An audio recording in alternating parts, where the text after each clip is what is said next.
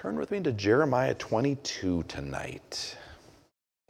Jeremiah 22. Weren't we there last week, Patrick? We were.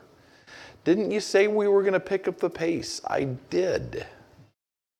But at the end of chapter 22 last week, we came to a verse, and tonight we come again to a verse that I find amazing.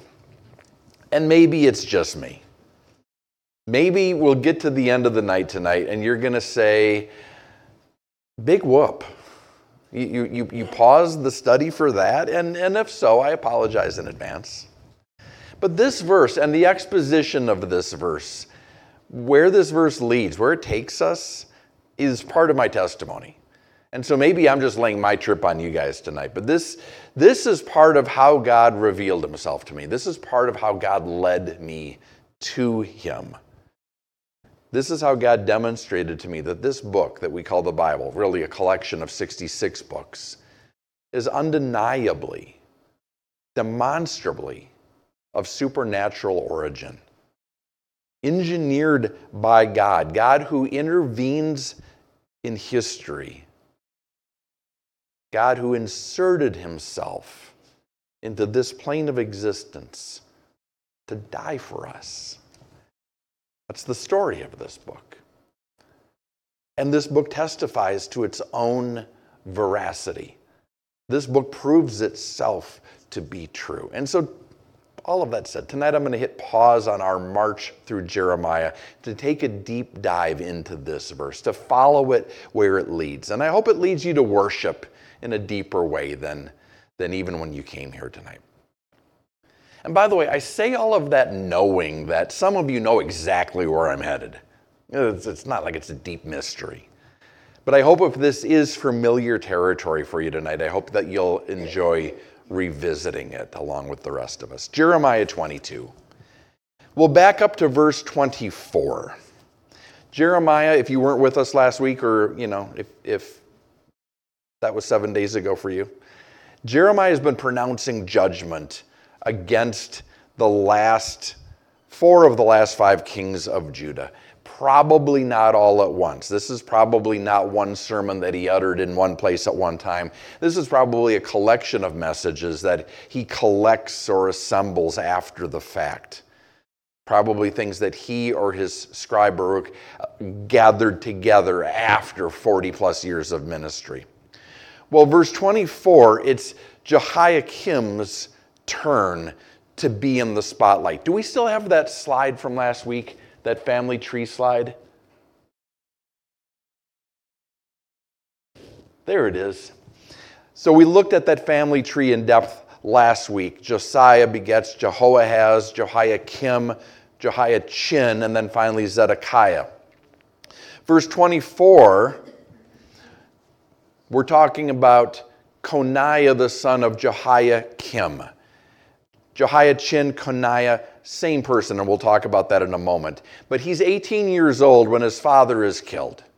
His father rebels against Nebuchadnezzar. It's unclear whether Nebuchadnezzar's troops kill him or whether his own people slay him after he attempts to surrender. But 597, 598 or so, his son ascends the throne. He's only on the throne for 3 months before he's taken to Babylon in chains. And there he's imprisoned until Nebuchadnezzar dies in 562 BC. So he's in prison for 35 years.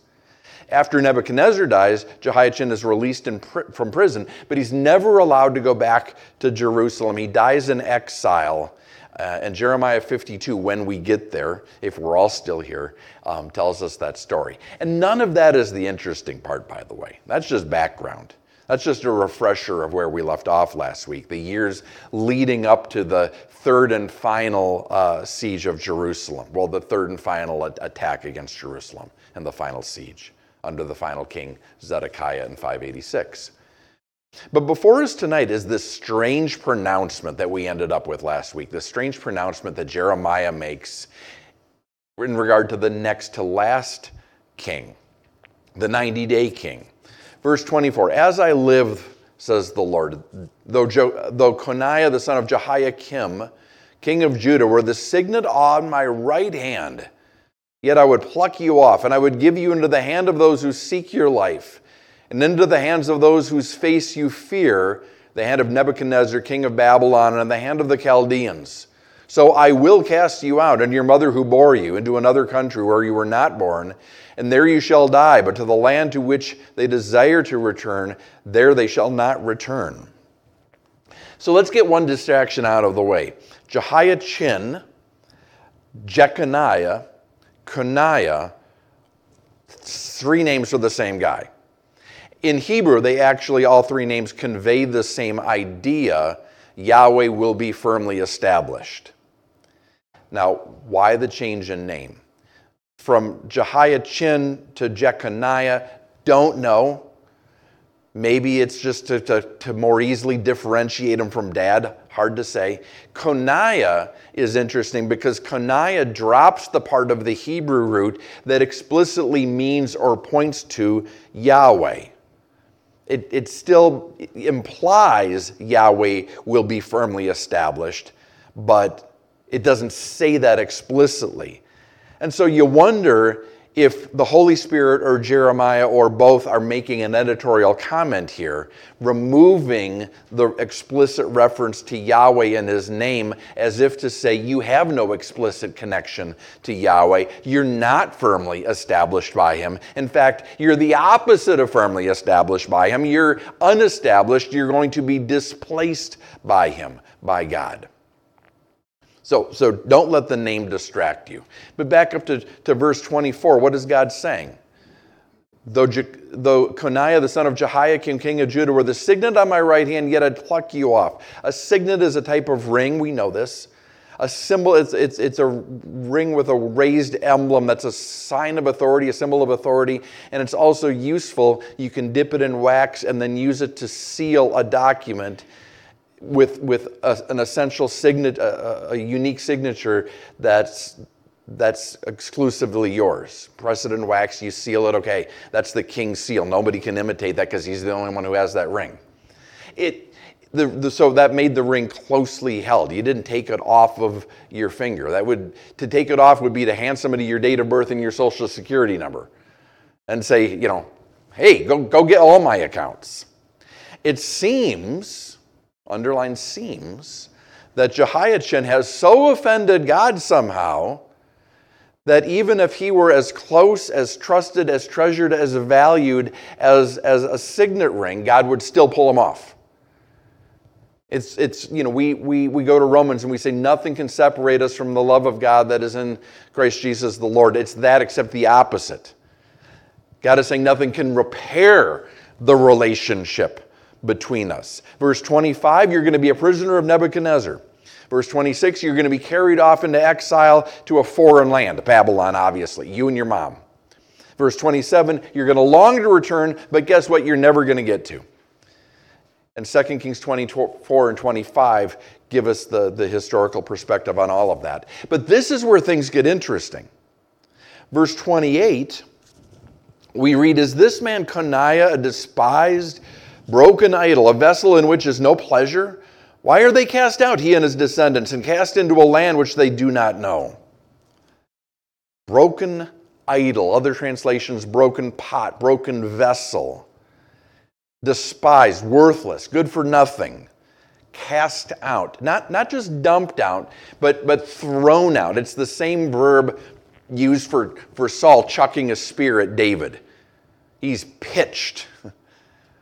What does that mean? That's the question verse 28 asks. Verse 28 begins the answer. Or earth, hear the word of the Lord. That threefold repetition that signals either importance or frustration or both. Hey, everybody listen. Judah's asking a question that concerns everyone. It concerns the whole planet. Everyone should hear this. Hear what?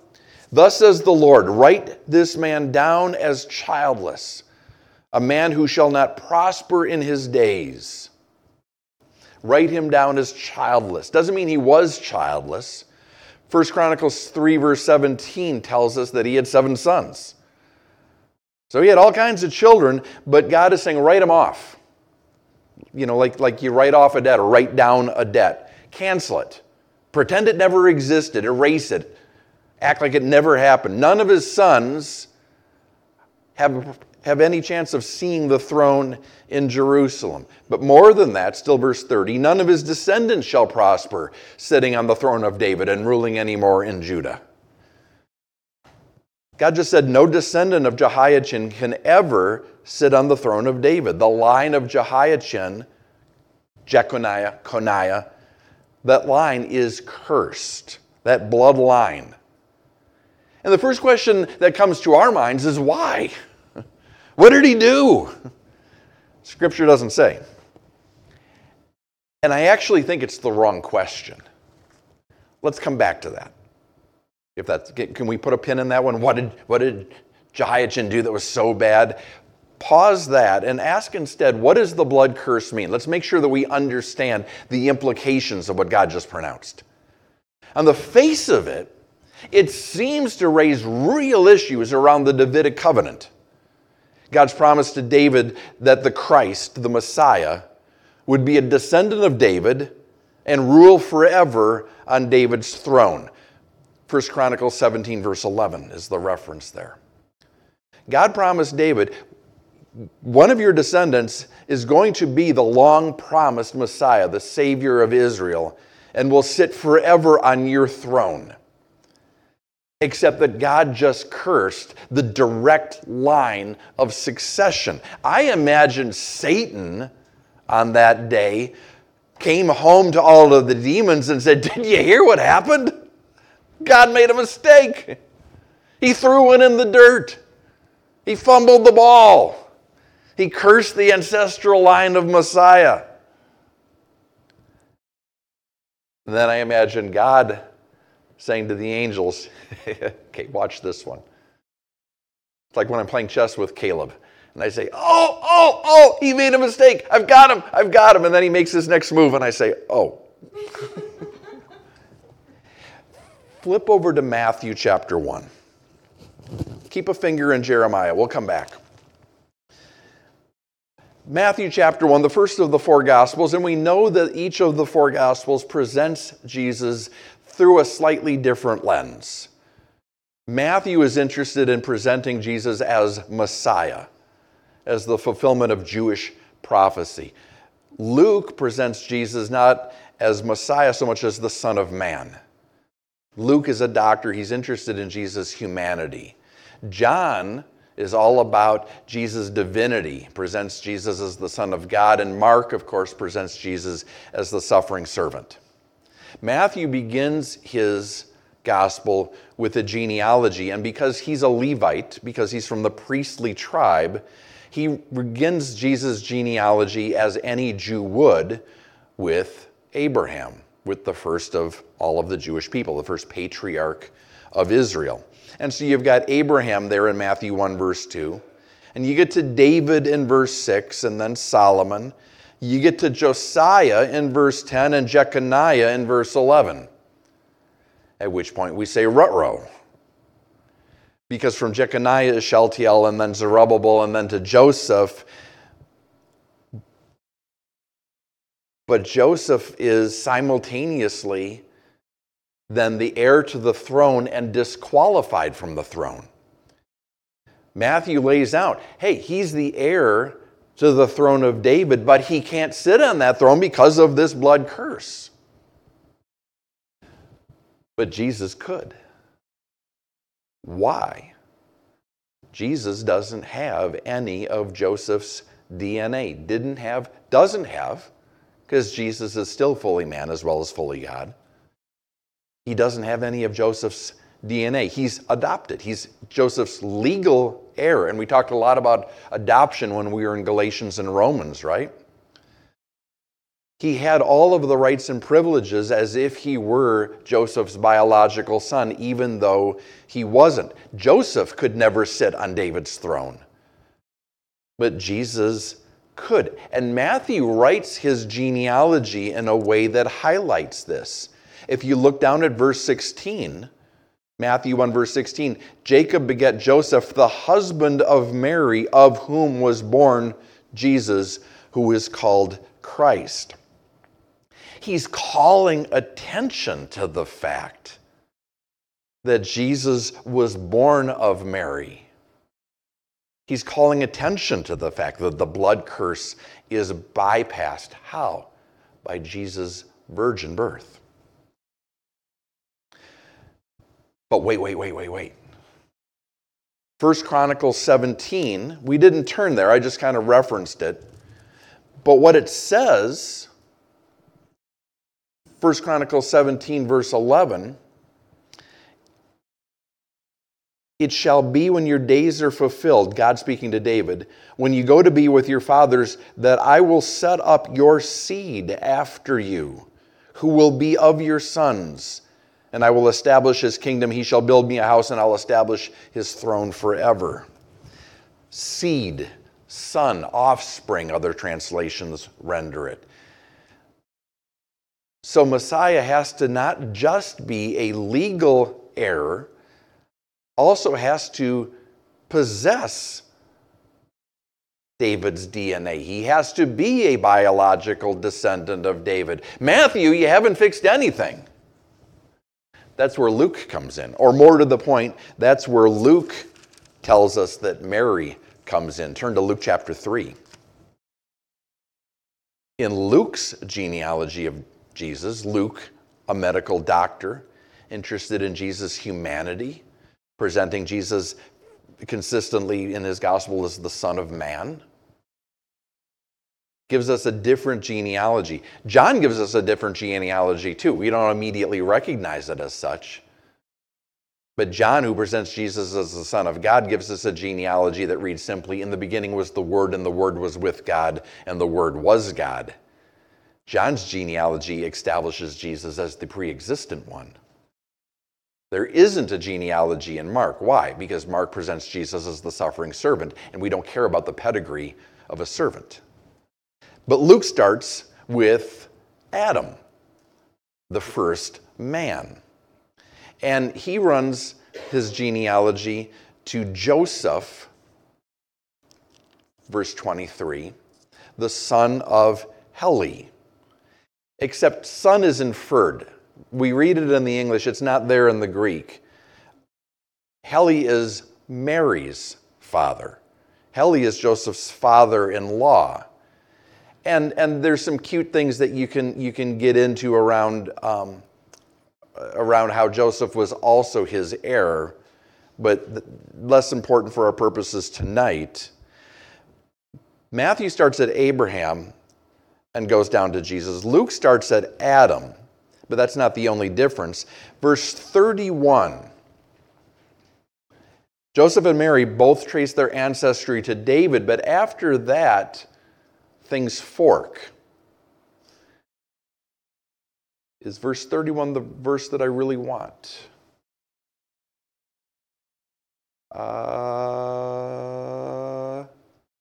That's what happens when you study in a different Bible. Yeah, David, verse 31, who, if we go backwards, is who begets Nathan, who begets Mattatha, who begets Mainan, who begets Maliah. Joseph takes his line through Solomon down to Jehoiakim and Jehoiachin.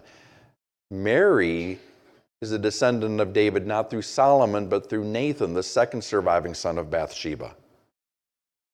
And so she has Davidic DNA. She's a descendant of David, but through a different branch of the family tree, avoiding the blood curse.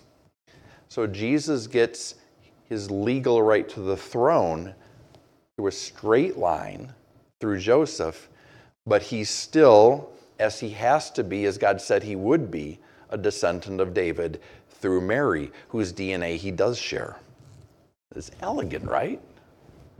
We talk about how Jesus fulfills prophecy, how Jesus confirms his identity by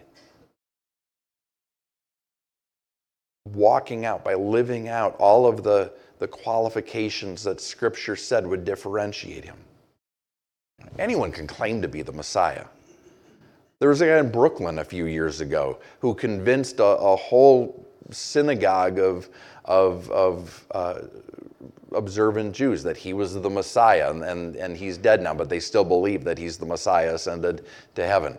If you read in the paper about the Jewish synagogue that was digging tunnels underneath Brooklyn, that was them. Anyone can claim to be the Messiah. But Scripture said Messiah will be of the tribe of Judah, will be born in Bethlehem, will be a refugee in Egypt, will be born at a time that's accompanied by lamentation, the slaughter that Herod instituted, will be born at a time where capital punishment is removed from Judah, and all of the other prophecies that Jesus' birth fulfilled. How do you arrange to simultaneously fulfill all of those? You can't conspire to do it. How do you do it by accident? You can't. It's mathematically impossible. But even if you could, how do you arrange this unique ancestry? Direct legal heir to the throne through dad and still a biological descendant through mom. How do you engineer that? How do you arrange that? How do you conspire to make that happen? You can't. There's no way. Which for me 30 years ago meant I had to start taking this book seriously. And I had to start coming to terms with the fact that Jesus is exactly who he claims to be. That's what it meant to me. That was 30 years ago. Here's a conclusion I've come to more recently, though. Remember that question we hit pause on a little while ago? What did Jehoiachin do that warranted this blood curse in the first place? That necessitated all of these machinations? 30 years ago, I didn't care. 30 years ago, I shrugged and said, I don't know, but it must have been pretty bad. Because the teachers I was listening to and the guys that I was reading also said, well, Scripture doesn't say, but clearly it was really bad. Here's what I've come to believe 30 years later. And this is in the disagree with me and we can still be friends category. I don't hold this with a closed fist. This is open hand territory. But here's what I think Jehoiachin did to warrant this dramatic punishment, this unique blood curse. Nothing. I don't think that he did anything that was any worse than any of the kings before him. I don't think that he committed some unique sin that warranted this unique punishment. You can disagree with me, but here's how I get there. Point one, look back at verse 24. Jeremiah is pronouncing this, which means that God has decided this before Jehoiachin, Coniah, is taken prisoner by Nebuchadnezzar. Some people try to run an argument, well, God is judging him for his ignoble surrender to Nebuchadnezzar. He betrayed his country. I don't think so. I don't think it can be connected to the surrender or the events surrounding it because God is pronouncing it before that happened. Well, maybe God knew prophetically. God did know prophetically, but I don't think that argument holds water.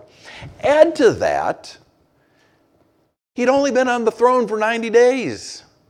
And he was 18 years old at the time. Did he have time to do anything?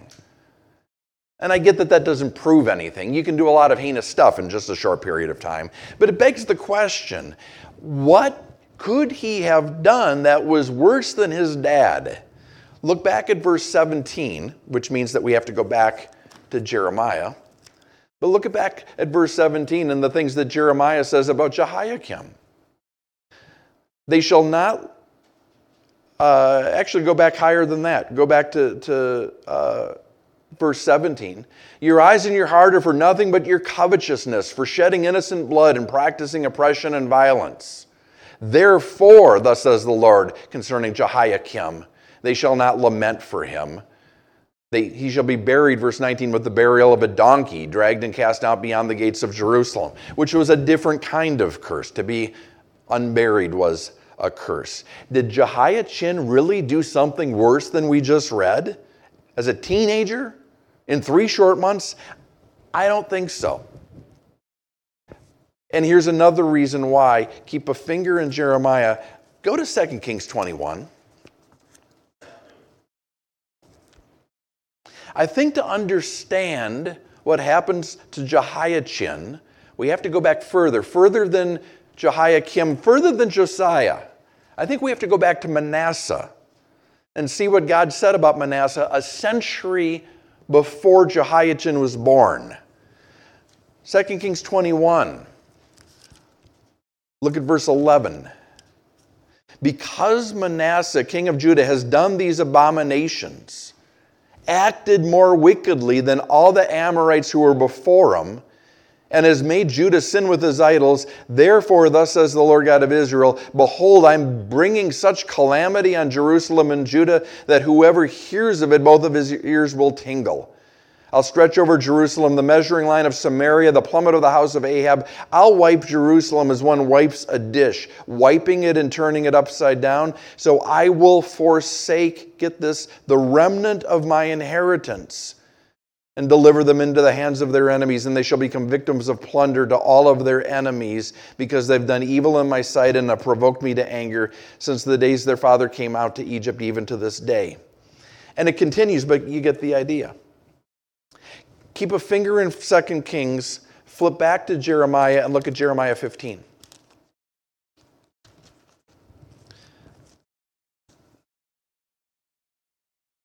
Jeremiah 15, we've read this. The Lord says to Jeremiah, even if Moses and Samuel stood before me, my mind would not be favorable toward this people.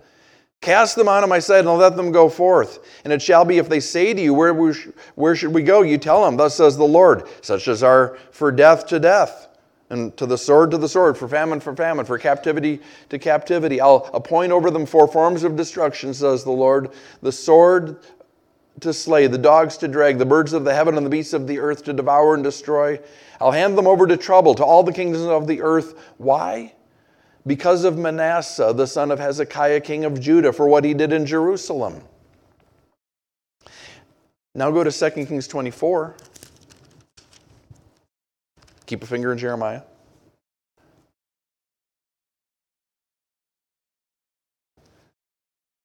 Second Kings 24. Now we're getting closer to Jeremiah's present day. In his days, Nebuchadnezzar, king of Babylon, came up, and Jehoiakim, Jehoiachin's dad, became his vassal for 3 years. Then he turned and rebelled against him, and the Lord sent against him raiding bands of Chaldeans and Syrians and Moabites and Ammonites. He sent them against Judah to destroy it, according to the word of the Lord, which he had spoken by his servants the prophets.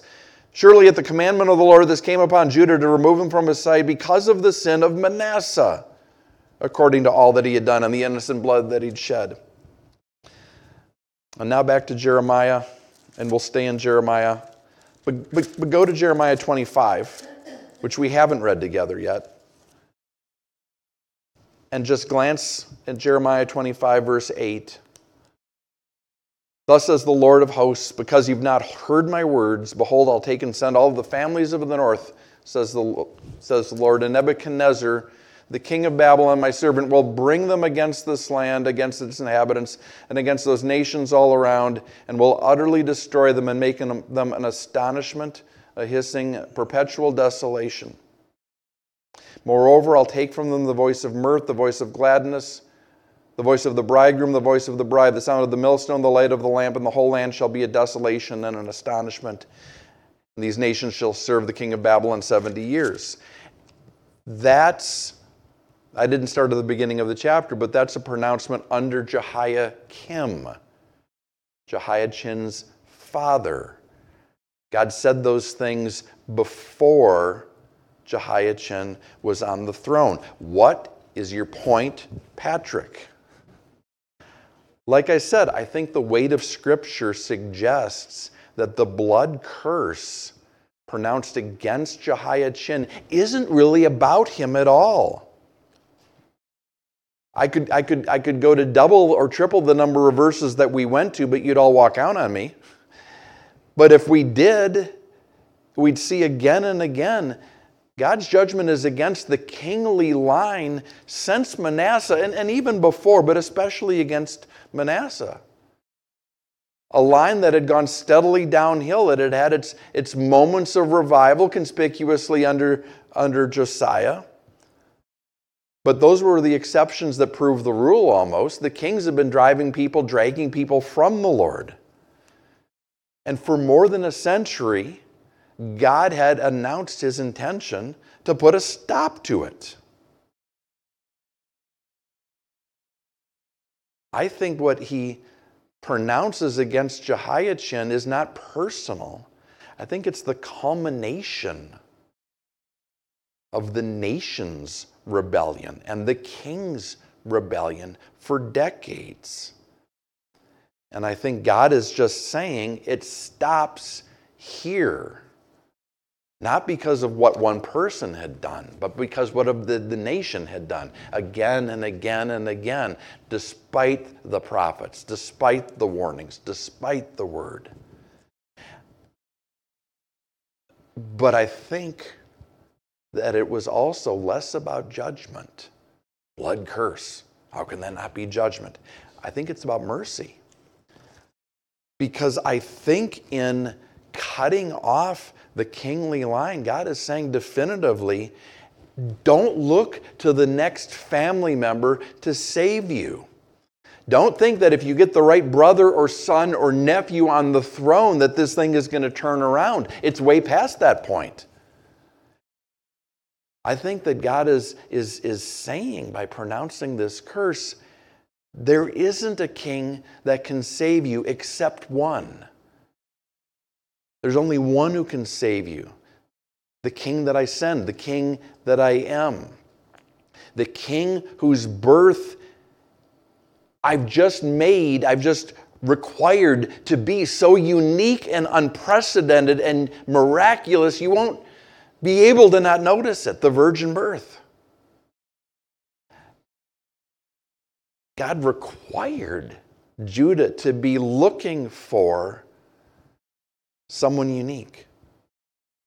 Looking for the one spoken of by the prophet Isaiah when Isaiah says in Isaiah 43:19, "Behold, I'm doing a new thing, a different thing, an unprecedented thing." Not another king, a different king. Understand, I'm not trying to canonize Jehoiachin. He was an evil dude. I'm not trying to say different. The Bible says he was evil. But I think maybe this blood curse was less about God's judgment than it was about his mercy. Verse 24, back in Jeremiah 22, come back to home base. God speaks of taking off, putting aside Jehoiachin like putting aside a signet. And he's saying, this is the hardest thing I've ever done, but I have to do it. Why do you have to do it, God? Why the urgency? What is it that God had to do? He had to do the very first thing that he promises to do in Scripture. Genesis 3:15. What did God have to do? He had to send a Redeemer. He had to send a Savior. He had to send a Messiah. Why? Because he promised to. How did he say we would recognize that Messiah? He said in Genesis 3:15, he would be the seed of the woman, the very first prophecy of the virgin birth. Biology 101, seed is a guy thing. But even in Genesis 3:15, God is saying, no, this is going to be unique. He's going to be the seed of David, even though David hadn't been born yet, through his mom, through the woman.